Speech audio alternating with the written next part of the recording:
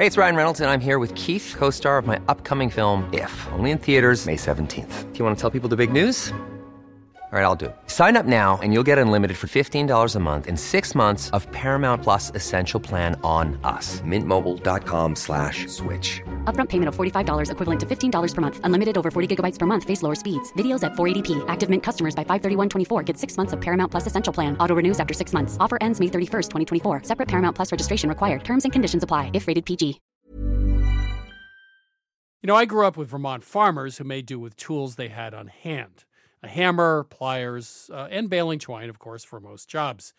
When I became a cook, however, I found that having just the right knife or maybe the perfect carbon steel skillet made all the difference. And the right tool also added pleasure to my cooking. I truly enjoyed my time prepping as well as cooking food. And that also goes for a car. The all-new Lexus GX has an exceptional capability that will have you seeing possibilities you never knew existed. Its advanced technology and luxurious interior mean that wherever you go, you'll never go without. And that includes available dynamic sky panorama glass roof, available front row massaging seats, available 33-inch all-terrain tires, and available multi-terrain select. Live up to the all-new Lexus GX, luxury beyond limits. Experience amazing at your Lexus dealer.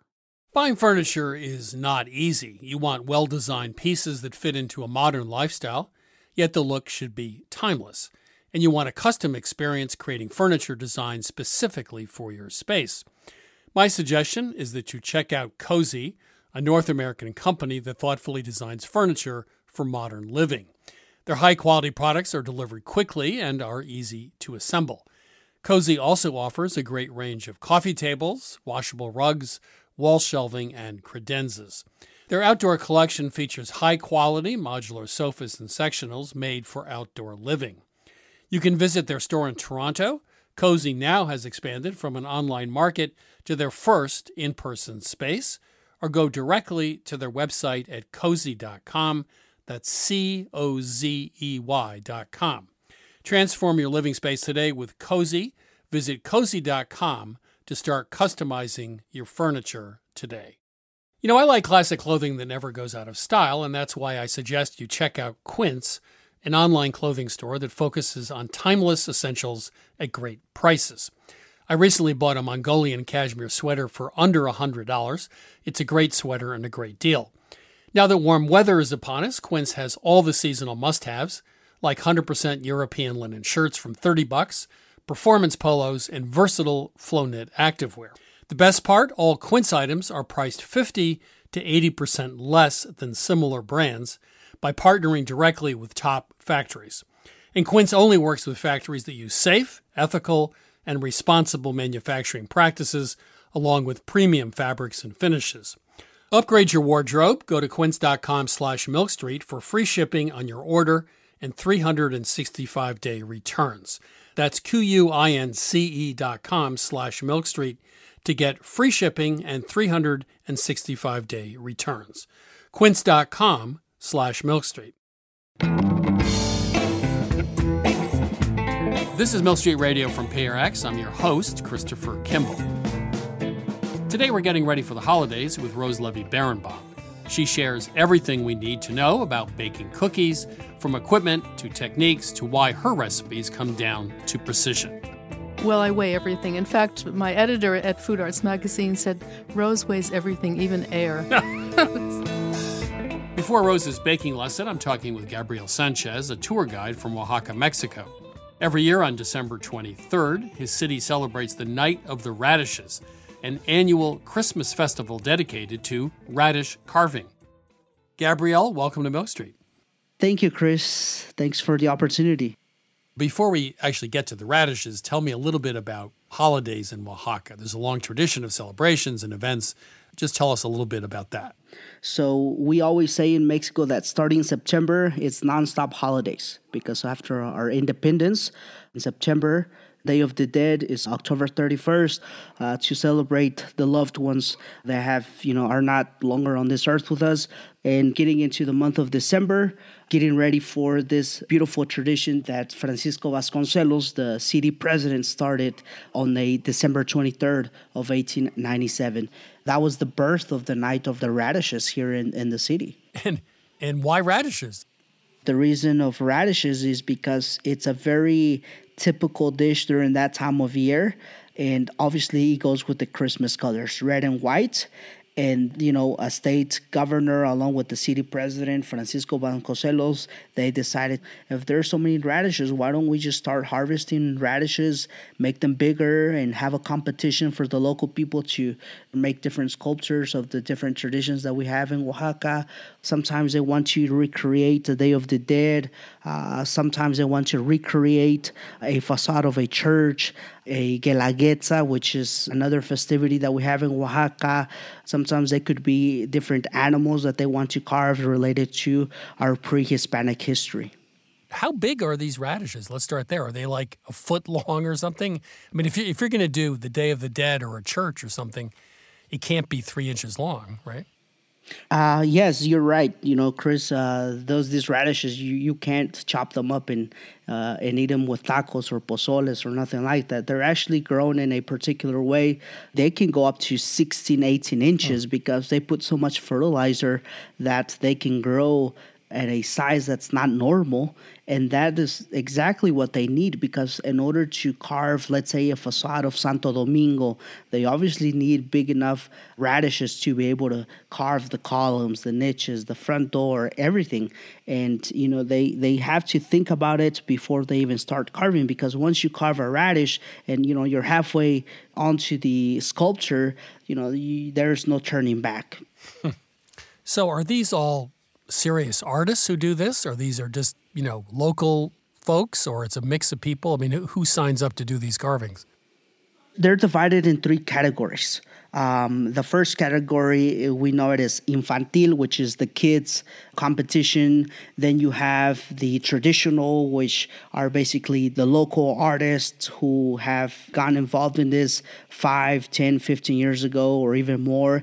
And then you have what we call categoría libre, which is the free category where anyone can go in, So it's pretty much open to the public, anybody that's wanting to do, but you obviously have to sign a few months before because of the prices that they would win at the end. You can get up to 30,000 pesos if you really get first place, which is around $1,500 US. In the States, there have been agricultural fairs for a very long time, and carving anthropomorphic images out of vegetables is in almost all of those fairs. Is this something that was also done in Mexico, not just radishes, but the idea of displaying figures and scenes made out of vegetables or other things? Well, not necessarily in other places of Mexico. It was something that it was particular to the city of Oaxaca. And that's why even still today, there's no other place in the country that does anything similar to what we do here in Oaxaca. And that's one of the reasons why so many travelers come, just to see one of these traditions that we've had for over 100 years. So this is in the central square in Oaxaca, this competition. Are there other things going on at the same time? How long are the lines? Is this just one part of a festival? The lines are pretty long. They can be 2-3 blocks long. Visitors want to go and see every display. I always tell them, look, if you start lining up around 1, you're going to go in around 6, 7 p.m. So it's a 6-7 hour wait. But there are also a lot of things going on in the city at the same time. So we have calendas, which is live music with dancing going on maybe 3-4 blocks from the square. There's always tricycles that have a big sign, ponche. Ponche, what it is, it's a hot drink made out of different fruits. Guava, orange, apple, pineapple, sugarcane, all inside one big pot and they boil it along with cinnamon. So that's something very traditional in the month of December. So there's a lot of cultural activities going on in different areas of the city of Oaxaca. But the main activity is the Night of Radishes. You mentioned that sometimes they're kids who do the carvings. Was there one that you remember done by a child that was really great? Yeah, I remember in 2019, one of the scenes that caught my attention was this group of boys and girls that were carving a little bit of their history about their grandparents who had passed away. And one of my clients almost started crying, just the way these kids were deep talking about their ancestors and not only telling it in a verbal way, but also showing it. To me, that was one of the most emblematic scenes that caught my attention, my eyes, and my spirit as well. Gabrielle, it's been a pleasure. Thank you so much.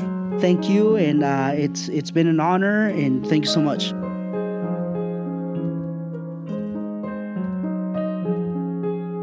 That was Gabriel Sanchez. He's a tour guide in Oaxaca. His website is GabrielSanchezTourGuide.com.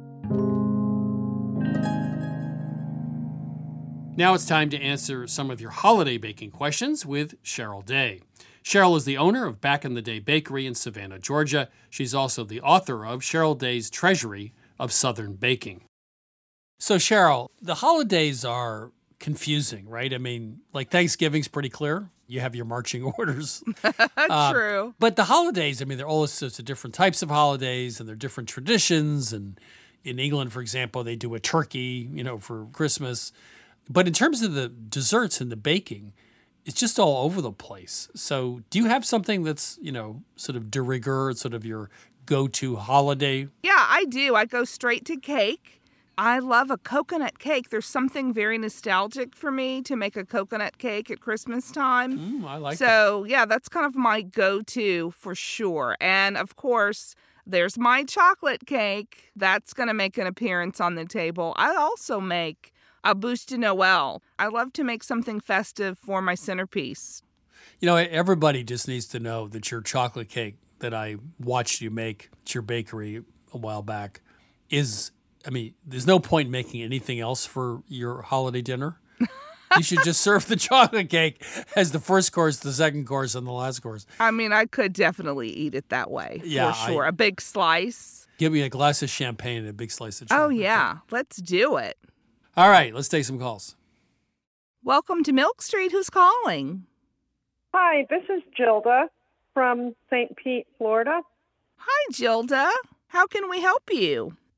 Well, I live in a Christian community. We're about 3,000 members, and every Christmas especially, we make a lot of cookies, and we land up making a large variety of cookie balls, and we freeze them raw. And something I've been observing over many years now is that there are certain types of cookies that do not do well when they are frozen, and they lose their texture. It's not a nice texture as when they have been baked fresh. And I was just wondering if there's a process that one needs to do for freezing cookies. What would be your advice? Oh, I love this question. I make a lot of cookies all day, every day myself. And I actually do bake a lot of cookies straight from the freezer. What types of cookies are you having trouble with from the freezer? Mainly chocolate chip cookies, and double chocolate chip cookies are more greasy once you've frozen them. I've got some questions because those two do very well at our bakery, straight from the freezer. How long are you keeping them in the freezer? And how are you wrapping them? Usually we'll roll the balls and then put them on a tray. They'll probably sit up to 2-3 months maybe. I think that's one problem. One other question. Are they sweaty kind of before you're putting them in the oven? Is that what you're finding? Sometime, yes. Okay. So let me tell you what I do. I scoop the cookies with like an ice cream scoop or weigh them. First of all, we put them on the trays to cool down. We layer them in pans or in a container, big container that's going to fit in your freezer. And then what you'll do is you'll put all of the balls on the bottom, put a piece of parchment down, and then you'll layer them that way. So that helps keep the moisture out. Okay. And then you're going to want to make sure that those are airtight. I would not keep them for 2 months. Okay. Maybe a month. Then when it's time to bake them, you just simply put them on your baking sheets and bake them straight from the freezer. They're going to take a little bit longer, but that really works great. You can let them come up to temperature a little bit, but not to the point where they're going to be shiny or sticky looking. Maybe, 15 minutes. Another thing is some cookies that you find don't bake well from the freezer, you can bake those cookies and then do the reverse, wrap them and freeze them to save for the holiday season, like sugar cookies and things like that. Okay. Is there any difference between hand rolling a cookie or scooping them with an ice cream scoop?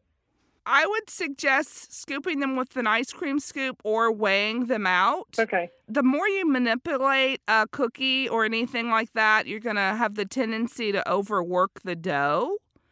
And then you'll kind of change the texture of the dough. You don't want to build any gluten and have a tough cookie.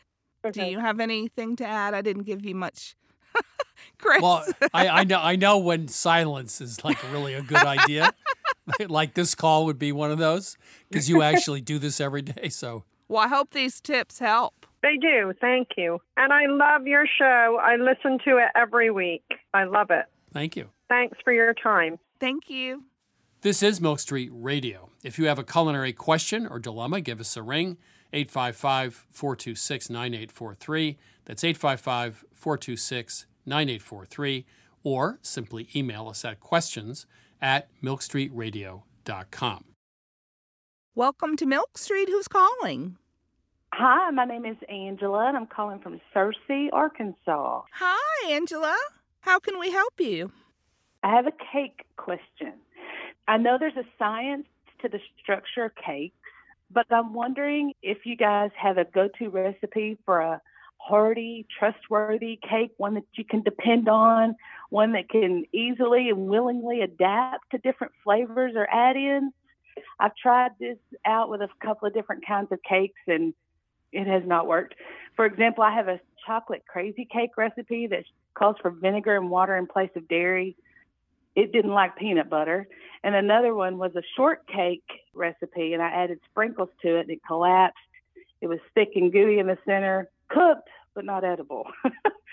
So just wondering if you have one in your back pocket that's kind of a fallback for reliability.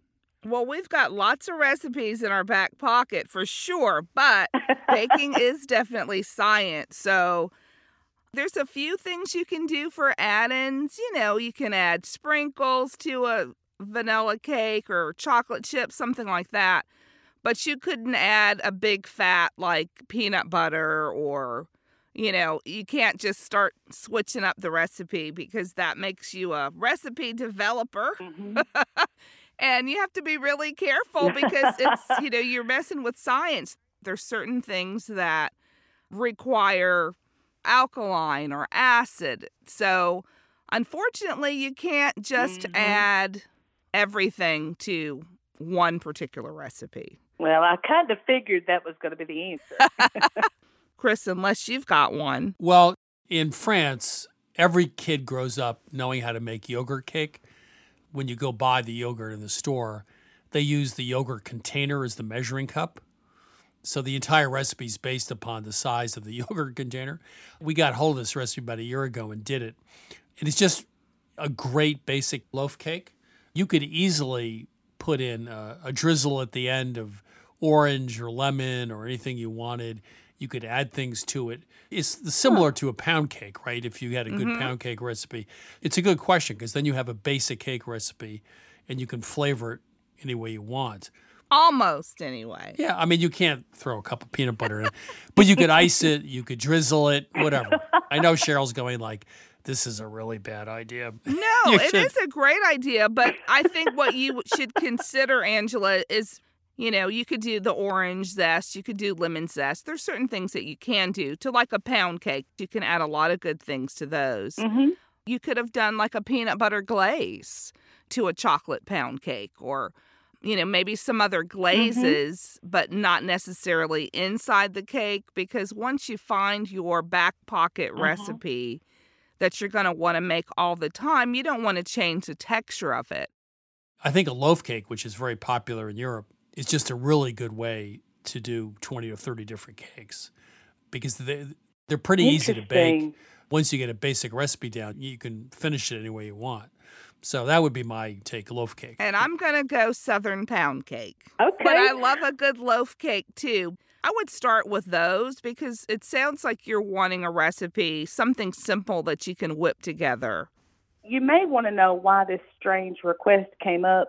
Oh, I'd love to. I have a 5-year-old neighbor, and he says, my name is Angela, and he calls me Angela. He says, Angela, I love baking with you. And so he comes over, and I never know what kind of cake he's going to want to make. And so this pound cake idea and the loaf cake sounds like a great solution to my problem. I'm going to start trying that. Oh, good. And then you all can just kind of create every time he comes over and make different types with that. Yeah. But no peanut butter inside. You bet. Thank you guys so much. I enjoyed it. Thank you, Angela. Thanks, Angela. Take care. Okay, Bye. bye-bye.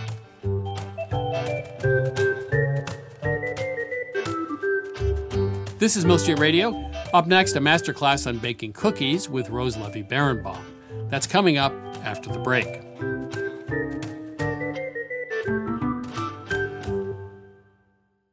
I'm Christopher Kimball, and now here's a word from our friends at Allagash Brewing Company, who love food as much as we do here at Milk Street. Hi, this is Jason Perkins. I'm the brewmaster at Allagash, and I've been making Allagash White in Portland, Maine since 1999. So a white beer is a very old style of beer. Traditionally, it was brewed with spices of some type, typically coriander and orange peel. And I think one of the things that makes Allagash White distinctive and different is the rare combination of complexity and drinkability. And it's sometimes remarkable to stop and realize that I never get tired of it. You know, I'll open a can or I'll pour a glass, and the first sip, and I'm like, man, this beer is good. There are a lot of different ways that folks can enjoy an Allagash White, and here are some of the examples of what folks here at the brewery like to do. My favorite thing to pair with an Allagash White is simple, beautiful seared scallops over a bed of fresh greens with blood orange and shaved fennel. My favorite would probably have to be like an Italian or a hoagie, capicola, pickled vegetables, crusty bread. It's got that nice lemony, zesty character that just gets you ready for the next bite. The ultimate pairing for me is this dish called bossam, which is this like big pork shoulder with like salt and brown sugar. We also call it candy pork in my house, and a little like scallion ginger sauce. It's like lettuce, rice, pork, sip of white, lettuce, rice, pork, sip of white, and it's just perfection. My other top choice was like a hot dog. Like, just have a hot dog and have an Allagash White. You don't need to dress it up. There's something about mussels with beer, especially the white, that is just so good. I feel like it goes really well with different soft cheeses that aren't too dominant, but then also with like spicy Indian food. So I think it's just really versatile. I could imagine like something like lemon meringue pie. That would be really nice. Pairing Allagash White with carrot cake is a thing of beauty. This maybe it sounds really boring, but pepperoni pizza. I feel like after a long week, having like a nice warm pepperoni pizza and a cold Allagash White is just like you made it. Like you did your week. You deserve this pizza. You deserve this beer. It's perfect in summer. It's perfect in winter. I haven't really found a flavor that I don't think works really well with Allagash White. Yeah, so not only do I drink it while I cook, I often cook with it. So if I'm creating some kind of stew, I'll add a little bit of Allagash White to it. A lot of people use Allagash White in like a fried fish batter. Anywhere where you can add like a spritz of lemon or a spritz of lime, that could be the beer. We are very food-minded here at Allagash, obviously. And I think because of that, Allagash White is kind of subtle in a way that not all beers are, and I think that makes it very food-friendly. I think it tends to unlock qualities in the food that you otherwise wouldn't necessarily notice. Like it's not too hoppy or it's not too sweet, so it sits right in the middle and sort of brings the flavors of the dish to life. If you ask anyone here at Allagash, we're pretty much all stands for this beer. We love it so much because every time you have it, you pick up something new. Every time you come back to it, you're reminded like, oh wow, yeah, that's really good. This is Jason Perkins again. Just want to say thanks to everyone at Allagash for sharing. You can try Allagash White at home, too. Head to allagash.com/locator to find Allagash White near you. For 21 plus only, please drink responsibly. Allagash Brewing Company, Portland, Maine. This is Milk Street Radio. I'm your host, Christopher Kimball. Right now, it's my conversation with Rose Levy-Berenbaum. She's the author of 12 cookbooks, including The Cake Bible, which is now in its 56th printing. Her latest book is The Cookie Bible, which she collaborated on with her husband, Woody Woolston. Rose Levy-Berenbaum, it's been so long. Welcome to Milk Street. Do you realize that we have known each other for over 35 years? I was thinking 40, but it's been about 35 years. Maybe, because it was the 40. first article I ever wrote was for Cook's Magazine, and nobody else would have considered writing about understanding the Genoise or understanding anything, for that matter, about baking. I just want to start at the beginning and say The Cake Bible is just one of the greatest cookbooks of all time. But I've made fun of you for years because you weigh your baking powder. Well, I weigh everything. In fact, my editor at Food Arts Magazine said, Rose weighs everything, even air. So let's talk about ingredients. So you mentioned in your cookie book that you should use either gold medal or King Arthur all-purpose flour. But isn't King Arthur higher in protein than gold medal? It is indeed. Would that make a difference or not? A slight difference, more so in perhaps pastry. Right. But in cookies, I think cookies are more forgiving.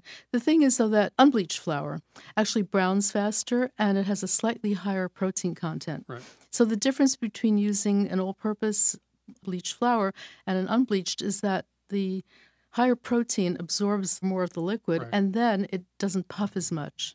It also keeps it from spreading as much. So, I write about all this in the book because I think people should know what they're choosing and why they're choosing, because some people are religious about unbleached flour. Types of sugar, you call for superfine a lot, as they do in Europe. Is there a reason that regular cane sugar is not as good as superfine?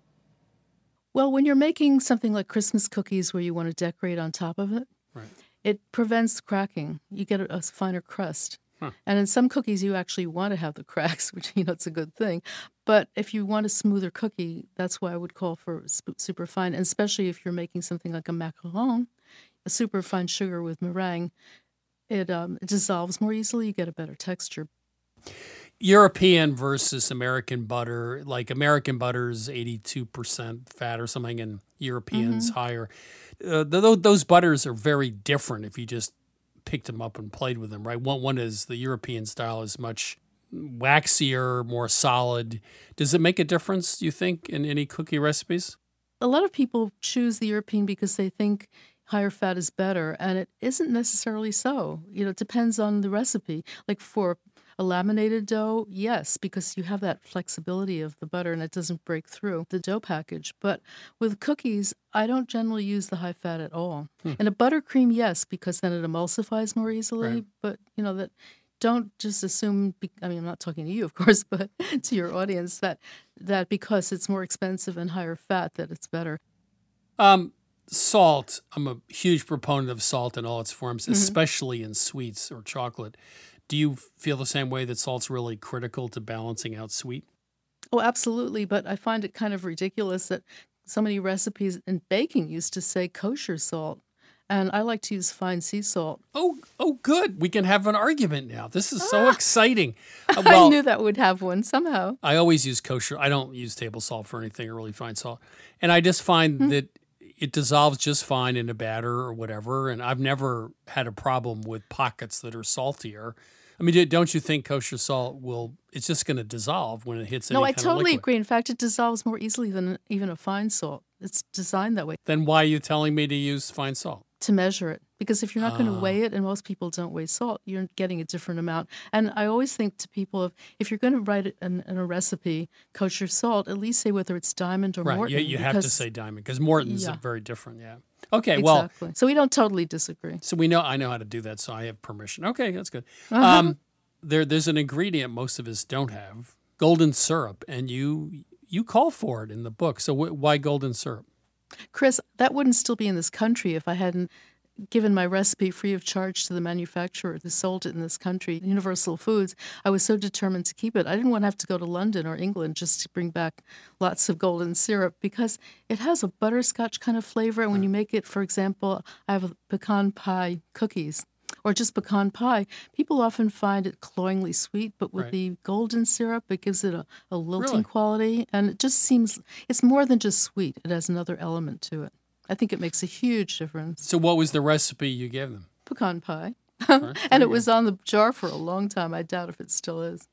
Okay, so let's go back to the only time I make fun of you is when you weigh your baking powder. So really, I mean, you can't measure a teaspoon. Do you really? I know you can tear the scale, et cetera, but really? I mean, why?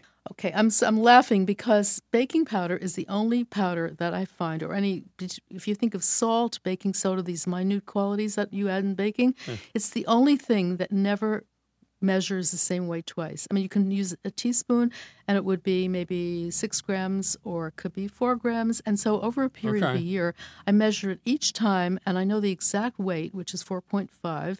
And if you sifted it into the spoon, it would be that too. But I'm not going to write sift into the spoon because people would think I really went off the deep end. So that's why I offer it for people who have a scale that's one of those really small jeweler scales. Some people do have it. I mean, I certainly do. But some people who are really serious bakers want to get something that can measure minute quantities. And baking powder makes a huge difference, maybe not so much in cookies as it matters in a cake. You know, when my kids cook occasionally, the question they always ask me is, how do I know when it's done, right? Because that's the hardest thing. But cookies, I think, are really hard because they have to be not set up when you take them out because there's a lot of additional cooking going on. Good point. So how do you determine whether a simple, let's say, Christmas cookie, sugar cookie is ready to come out of the oven? Well, when you ask me what some of the essential equipment is in my baking kitchen, I have to say I used to produce thermometers. And when ThermoWorks came up with their ThermaPen, and now what they call ThermaPen 1 means that it will be 1 second that it reads. It's actually better than the mercury thermometer because that took a while to get from, say, 70 degrees to 110. This is instant. So in some cases, I actually give the temperature reading of the thermometer in a cookie that's really dependent on it. If you have a thin cookie, right, how do you take the temperature of a thin cookie? Is somebody in the background laughing? Cause yes, that's my husband. Would you like to say why you're laughing? Because Rose knows what she's doing. Excellent answer. Rose knows. He's the perfect husband. I'm telling you. Okay. Well, you see, the thing is that with the ThermaPen 1, it has such a tiny little tip that you actually can do a thin cookie. But I don't bother with a thin cookie because you know when it's done. Your first recipe in the book, I think, is chocolate chip cookie. It had to be. I didn't even want to do a chocolate chip cookie. I thought they've already been perfected. There are enough of them out there. Yeah, well, I was a little surprised, but you love this recipe, so why is this the best one out there? Well, I do love it now, but what won me over the idea of doing it is that people said, probably the editor, we want to know what your best chocolate chip cookie recipe is. So that's when I revisited it and I thought about what I really wanted in a cookie, and I went that extra step to brown the butter. And then I discovered adding the brown milk solids as well. That was one of the things. And then adding golden syrup or corn syrup. And that gives it more of a chewiness. And also, I think mine has less salt and less sugar, definitely less sugar than most, because I started off with the Cake Bible. I found cakes were much too sweet, and that you could get just really excellent results if you used equal weight flour and sugar. And with cookies, of course, you need more sugar, but still you don't need as much as a lot of people think. Okay, oatmeal. I once swore I would never make another oatmeal cookies. I spent 25 years of my professional life doing a new one every year. The chewy one, the crispy one. What's your ideal there, and how do you get there? Did you like them chewy? You like them crispy? You like them big and thick? You like them stuffed full of walnuts and other things? I like a lot of stuff in them, yes, for sure. And my first cookie ever was an oatmeal cookie, and it was on the back of the Quaker's Oat box, and it became one huge cookie because apparently the ratio of ingredients was off. And I gave up baking after that for years. I think I was 17 and I'd just come home from college and I thought, I'll make an oatmeal cookie. And you did make one oatmeal cookie. Literally, yeah. But you see, that's why my goal was to make sure that people didn't have that disappointment and stop baking because of it. Do you get old-fashioned rolled oats? Yeah, or what? old-fashioned rolled oats, and then I let the dough sit so that they can absorb some of the liquid. And absorbing the liquid is what makes them chewy, so that it's not all crisp. So I was looking at some notes before today, and I didn't know this, you were hired to work on the Duncan Hines cake mixes, is that right? Yeah. So what was that like? I mean, you had this huge conference room full of people. Was it a huge kitchen? What was it like? Well, the first time when they tried me out, I was standing there talking, and there were about 12 people, men, standing there listening. But the most important thing to say about that experience was that always ask who your audience is, whom you're talking to, because I thought they were just a bunch of guys. When I finally asked after the end, they were all engineers. And I always thought engineers were the kind of people who would straighten a picture in the room, even if it was supposed to be at an angle. But when I started working with them, I found that they were on the same wavelength as I was. When people, people come up to me sometime and talk about, do you follow recipes? And I say, sure, I follow recipes. I mean, not all the time. Sometimes I do. But you're one of those people where you absolutely have to follow your recipes because it makes such a difference.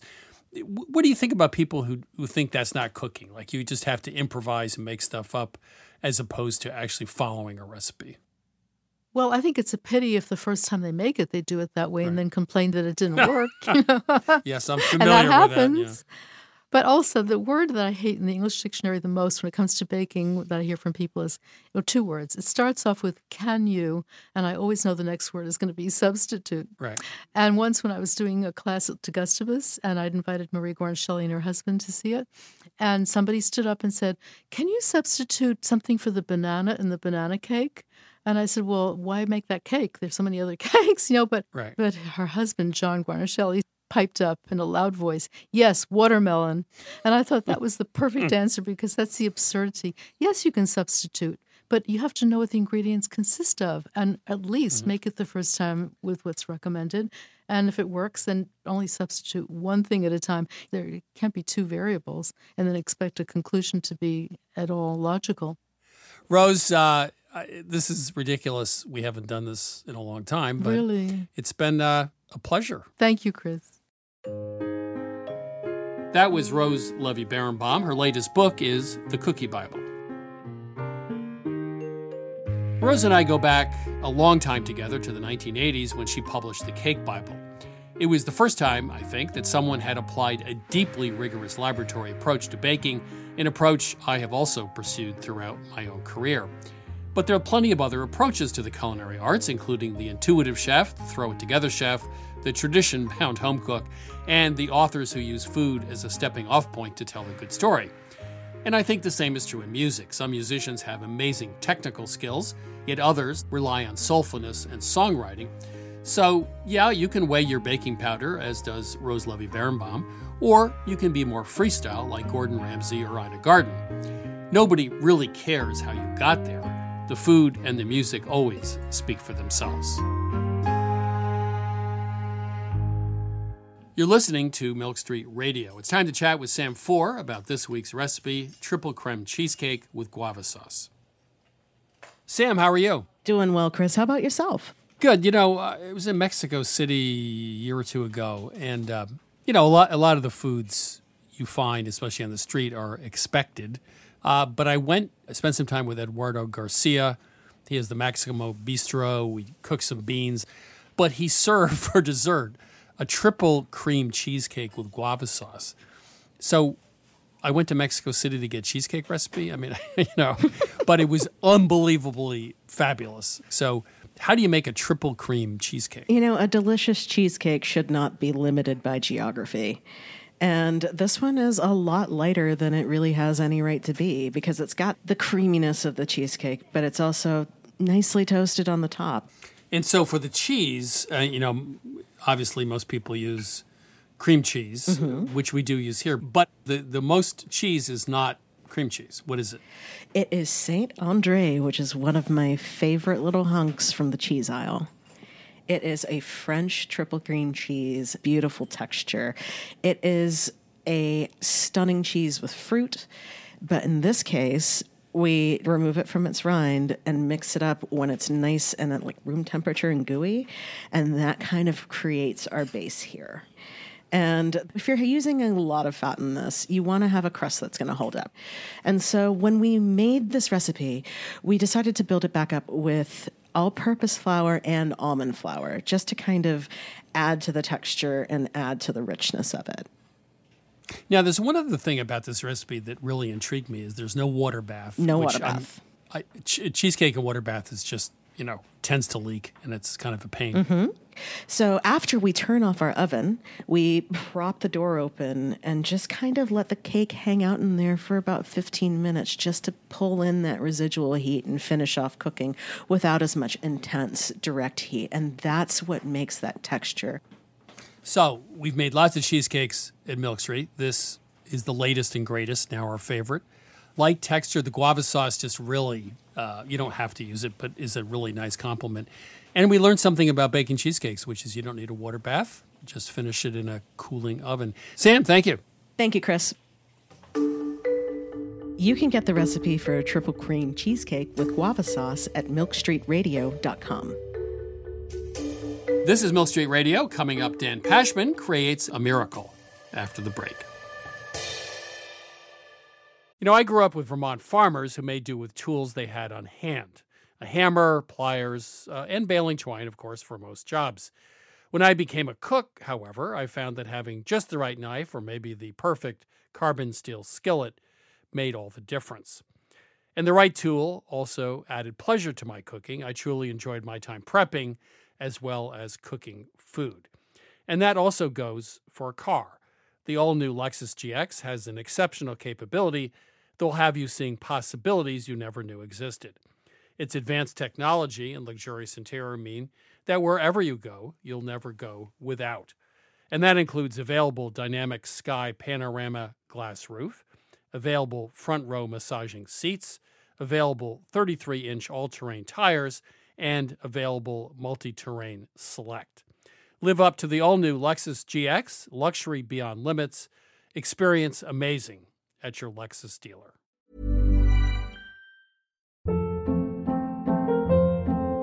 Hold up. What was that? Boring. No flavor. That was as bad as those leftovers you ate all week. Keke Palmer here, and it's time to say hello to something fresh and guilt-free. HelloFresh. Jazz up dinner with pecan-crusted chicken or garlic butter shrimp scampi. Now that's music to my mouth. HelloFresh. Let's get this dinner party started. Discover all the delicious possibilities at HelloFresh.com. Hi, I'm Daniel, founder of Pretty Litter. Did you know cats tend to hide symptoms of sickness and pain? I learned this the hard way after losing my cat, Gingy. So I created Pretty Litter, a health monitoring litter that helps detect early signs of illness by changing colors, saving you money and potentially your cat's life. Pretty Litter is veterinarian developed, and it's the easiest way to keep tabs on your fur baby's health right at home. Go to prettylitter.com and use code ACAST for 20% off your first order and a free cat toy. Terms and conditions apply. See site for details. This message comes from BOF sponsor eBay. You'll know real when you get it. it'll say eBay Authenticity Guarantee. And you'll feel it. Maybe it's a head-turning handbag, a watch that says it all, jewelry that makes you look like the gem, or sneakers and streetwear so fresh every step feels fly. eBay gets it. So look for the blue check mark next to that thing you love and be confident that every inch, stitch, sole, and logo is checked by experts.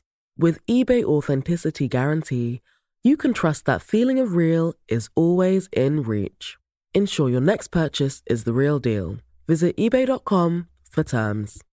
Mom deserves the best, and there's no better place to shop for Mother's Day than Whole Foods Market. They're your destination for unbeatable savings, from premium gifts to show-stopping flowers and irresistible desserts. Start by saving 33% with Prime on all body care and candles. Then get a 15-stem bunch of tulips for just $9.99 each with Prime. Round out Mom's menu with festive rosé, irresistible berry chantilly cake, and more special treats. Come celebrate Mother's Day at Whole Foods Market.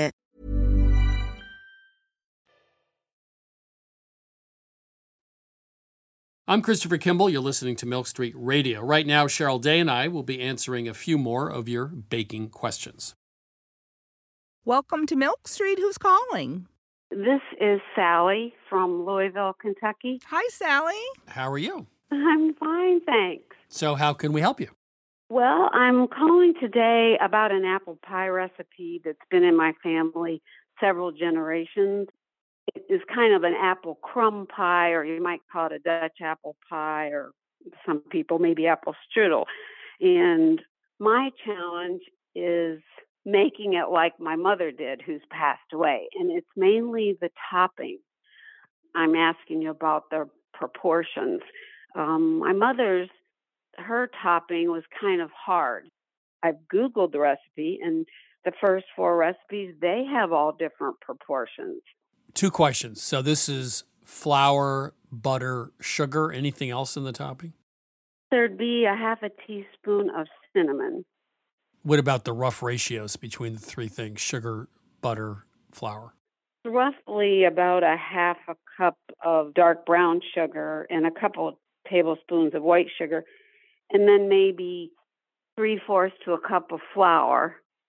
Where I have hard time is with the butter, but I'm using right now, I'm trying like 5 tablespoons. 2 things I would do immediately. I would use white sugar, not brown sugar, if you want a harder topping, because brown sugar is going to be moister and give you a softer topping. 2, I would make sure that you use twice as much flour as sugar. It sounds like your ratio is a little high on the sugar.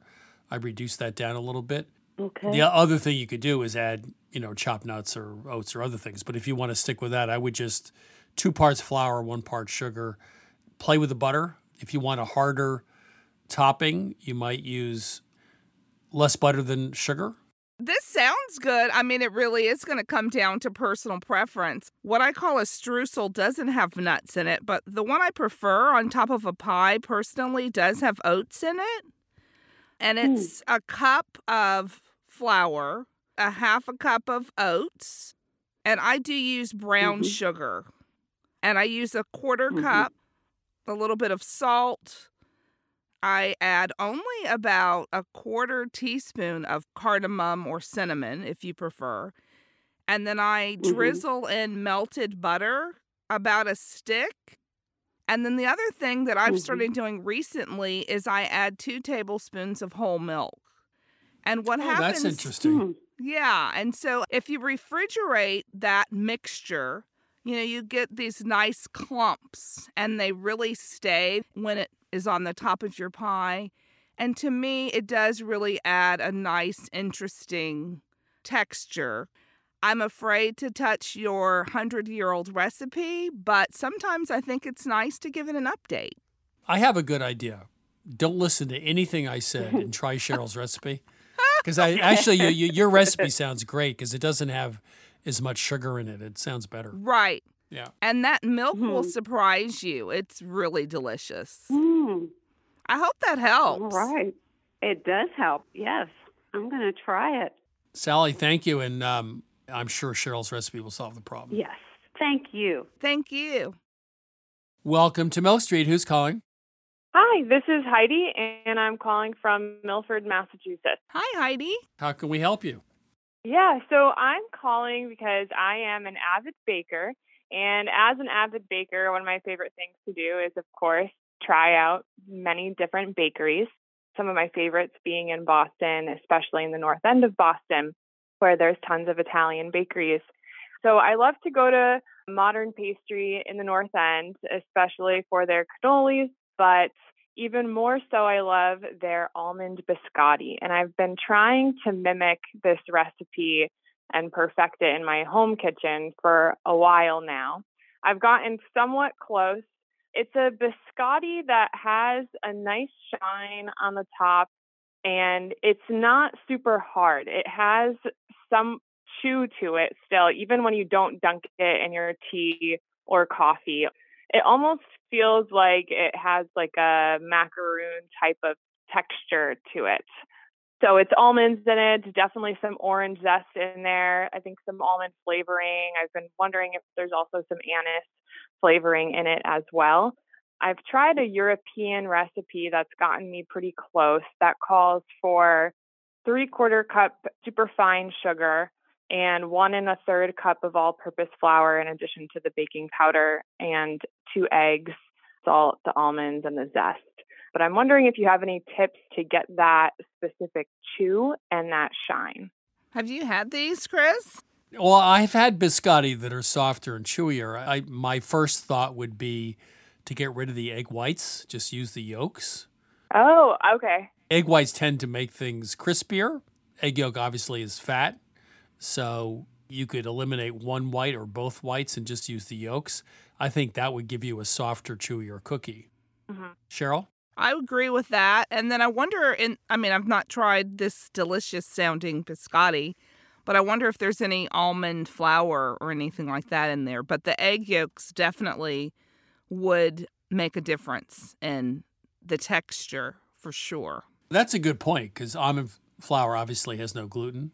Right. Which would make a softer product. So if you added a little bit of almond flour to it, that would probably make a softer cookie too. What's the name of the bakery?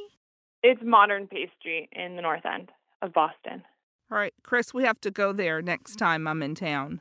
Absolutely. Got to try it out. Well, did you pick up the phone and just call them? No, I'm too nervous. Oh, They're so busy all call the them. time. Come on. Yeah, I'll definitely give that a try. They may not give you the precise recipe, but they probably tell you what they're doing, I would guess. Yeah, if I was going to use some almond flour, the recipe I've been using that's gotten me pretty close is 1 1/3 cups or 165 grams of all-purpose flour. How much almond flour should I add in? I would probably replace a 1/3 cup of the all-purpose flour, add the Right. same amount of almond flour, something like that. Okay. Yeah, Okay, try that awesome. and the egg yolks. Okay, sounds good. I'll definitely give that a try. And also, this recipe uses no mixer. Would you still say don't use a mixer, just do everything by hand to keep it light? You definitely don't want to overwork the flour. I don't know. I mean, you could use a mixer with a paddle attachment at a very low speed and Yeah, be fine. quickly. Yeah, that's quickly fine. mix. Yeah.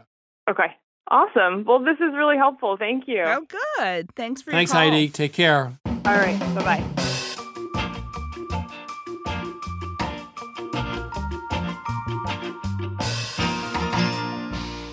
Now it's time for one of my favorite segments. This is our book roundup for this year. I have 4 books on my list, and I'll start with number 4. Tava, Eastern European Baking and Desserts by Irina Turcescu. She's from Romania, but many of the recipes are all across Eastern Europe. Romania is complicated. It's Jewish, Turkish, French, Italian, Saxon, and Hungarian, and the food reflects all those different cultures. Strudels, fritters, cakes, poppy seed crescents, gingerbread, and pies. If you're a little bored with your current baking repertoire, Irina can give you lots of fresh ideas with food that looks as good as it tastes. This is very much like going to a great pastry shop in Bucharest, but it's all in book form. The third book is 101 Thai Dishes You Need to Cook Before You Die by Jet Tila. You probably recognize Jet Tila from television and social media. He was born into the first Thai food family of LA with the Bangkok market back in the 1970s and Royal Thai cuisine. He knows all about salty, savory, sour, spicy, and sweet. and he knows how to package it for the North American audience so the recipes will work in your kitchen. Lots of familiar recipes here: Thai omelet, pad Thai, trunka noodles. But this is as much a cooking lesson as well as a cookbook. Highly recommend it. Number 2 on the list is by Jacques Pepin. Jacques Pepin's The Art of the Chicken. We all know that Jacques can cook, but he also is a phenomenal illustrator. He makes up hand-drawn menus for his guests at home. He's been doing this for decades, and he assembled all the chicken illustrations into this book, and they are absolutely spectacular. There are also great stories and great recipes, including Danny Kaye's recipe for chicken salad, which he loves, chicken bouillabaisse, vinegar chicken, and even a simple roast chicken with boiled potatoes and salad. Jacques Pepin, The Art of the Chicken, really is Jacques Pepin at his best, a pairing of art and simplicity. And finally, a dark horse winner for this year's Top Book Award goes to A Waiter in Paris by Edward Chisholm. He shows up from London with his girlfriend in 2011. He's out of work for many months, finally gets a job as a runner at a fancy French restaurant. The only problem is Edward does not speak French, so he gets through the first day without getting fired, and it goes downhill from there. You'll learn about the prep kitchen, the main kitchen, the rivalries between the front of house, the back of house, and by the way, you may never want to eat at a French restaurant again. An excellent read and brilliant writing. A Waiter in Paris by Edward Chisholm. That's our number 1 book. And those are our 4 top books of the year.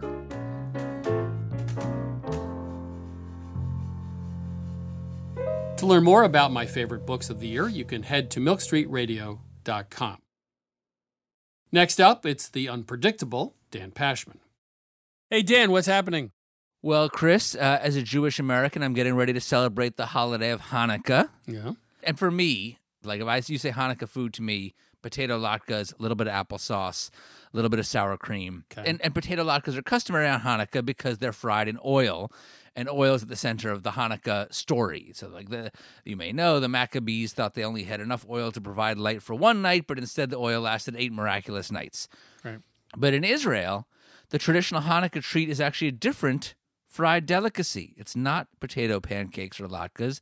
They go with donuts. Really?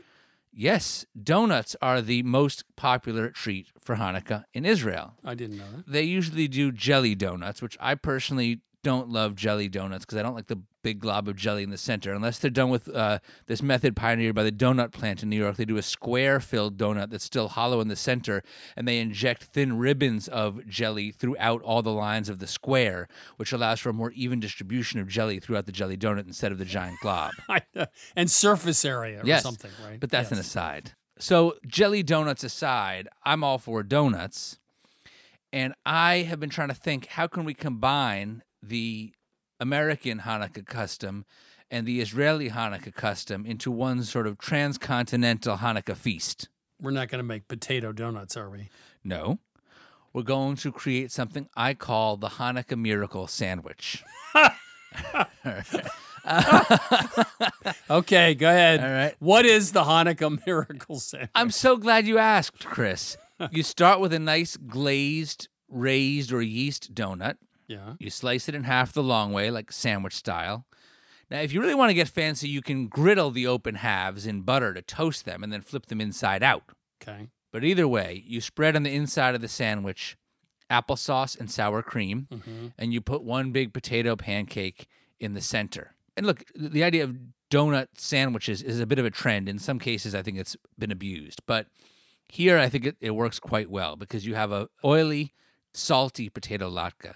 You have the tanginess of the sour cream.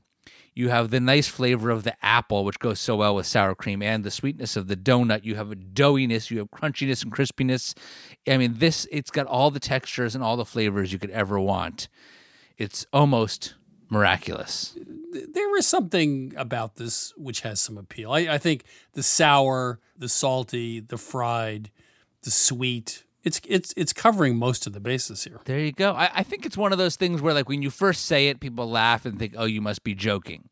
But then they start to think more about it, and then maybe they even taste it, and they're like, oh, this actually isn't quite so crazy after all. Have you experimented at all with other donut sandwiches, Chris? Have you had some people do a burger on a donut? What are your thoughts on that? I can't say them on the radio. No, but look, I think the donut is one of nature's most perfect foods. The simplicity of the perfect donut is a marvel. So sometimes simplicity is better than complexity. I'm with you on that. My straight up favorite donut is a glazed buttermilk cake donut. That's my number one. Yeah. I like a good cider, old fashioned cider donut. Right. Especially when you go out and, pick apples or whatever in the fall, and they always have those Rube Goldberg machines that make the donuts, Right. Those. And you love those. You get a big white bag and they're all grease stained, and you see the donuts floating down the lazy river of oil. It's absolutely phenomenal. What donut do you think would pair best with my Hanukkah Miracle sandwich? That's a good question. I would start with the old-fashioned because it's not glazed. Well, maybe you could do apple cider donuts and scrap the applesauce. There you go. That's an excellent idea. I think you have something here. All right. Apple cider donut, scrap the applesauce, potato latke, sour cream. I think that's a fantastic concoction. Dan, it's going to be the new Hanukkah sandwich. It's absolutely going to happen. It's a Hanukkah miracle. It's Hanukkah miracle. Dan Pashman with your wild culinary imagination once again. Thank you so much. Thanks, Chris. Happy holidays. That was Dan Pashman. He's the host of the Sporkful podcast and inventor of the pasta shape Cascatelli. That's it for today. You can find all of our episodes on Apple Podcasts or wherever you get your podcasts. To explore Milk Street and everything we have to offer this holiday season, please go to 177milkstreet.com. There you can become a member and get full access to all of our recipes and free standard shipping from the Milk Street store. You can also find us on Facebook at Christopher Kimball's Milk Street, on Instagram and Twitter at 177Milk Street.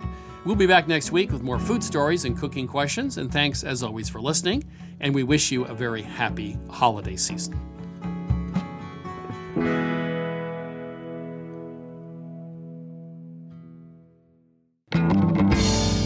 Christopher Kimball's Milk Street Radio is produced by Milk Street in association with GBH. Co-founder Melissa Baldino. Executive producer Annie Sensabaugh. Senior editor Melissa Allison. Producer Sarah Clapp. Assistant producer Caroline Davis, with production help from Debbie Paddock. Additional editing by Sydney Lewis. Audio mixing by Jay Allison at Atlantic Public Media in Woods Hole, Massachusetts. Theme music by Chubop Crew. Additional music by George Brindle Egloff. Christopher Kimball's Milk Street Radio is distributed by PRX.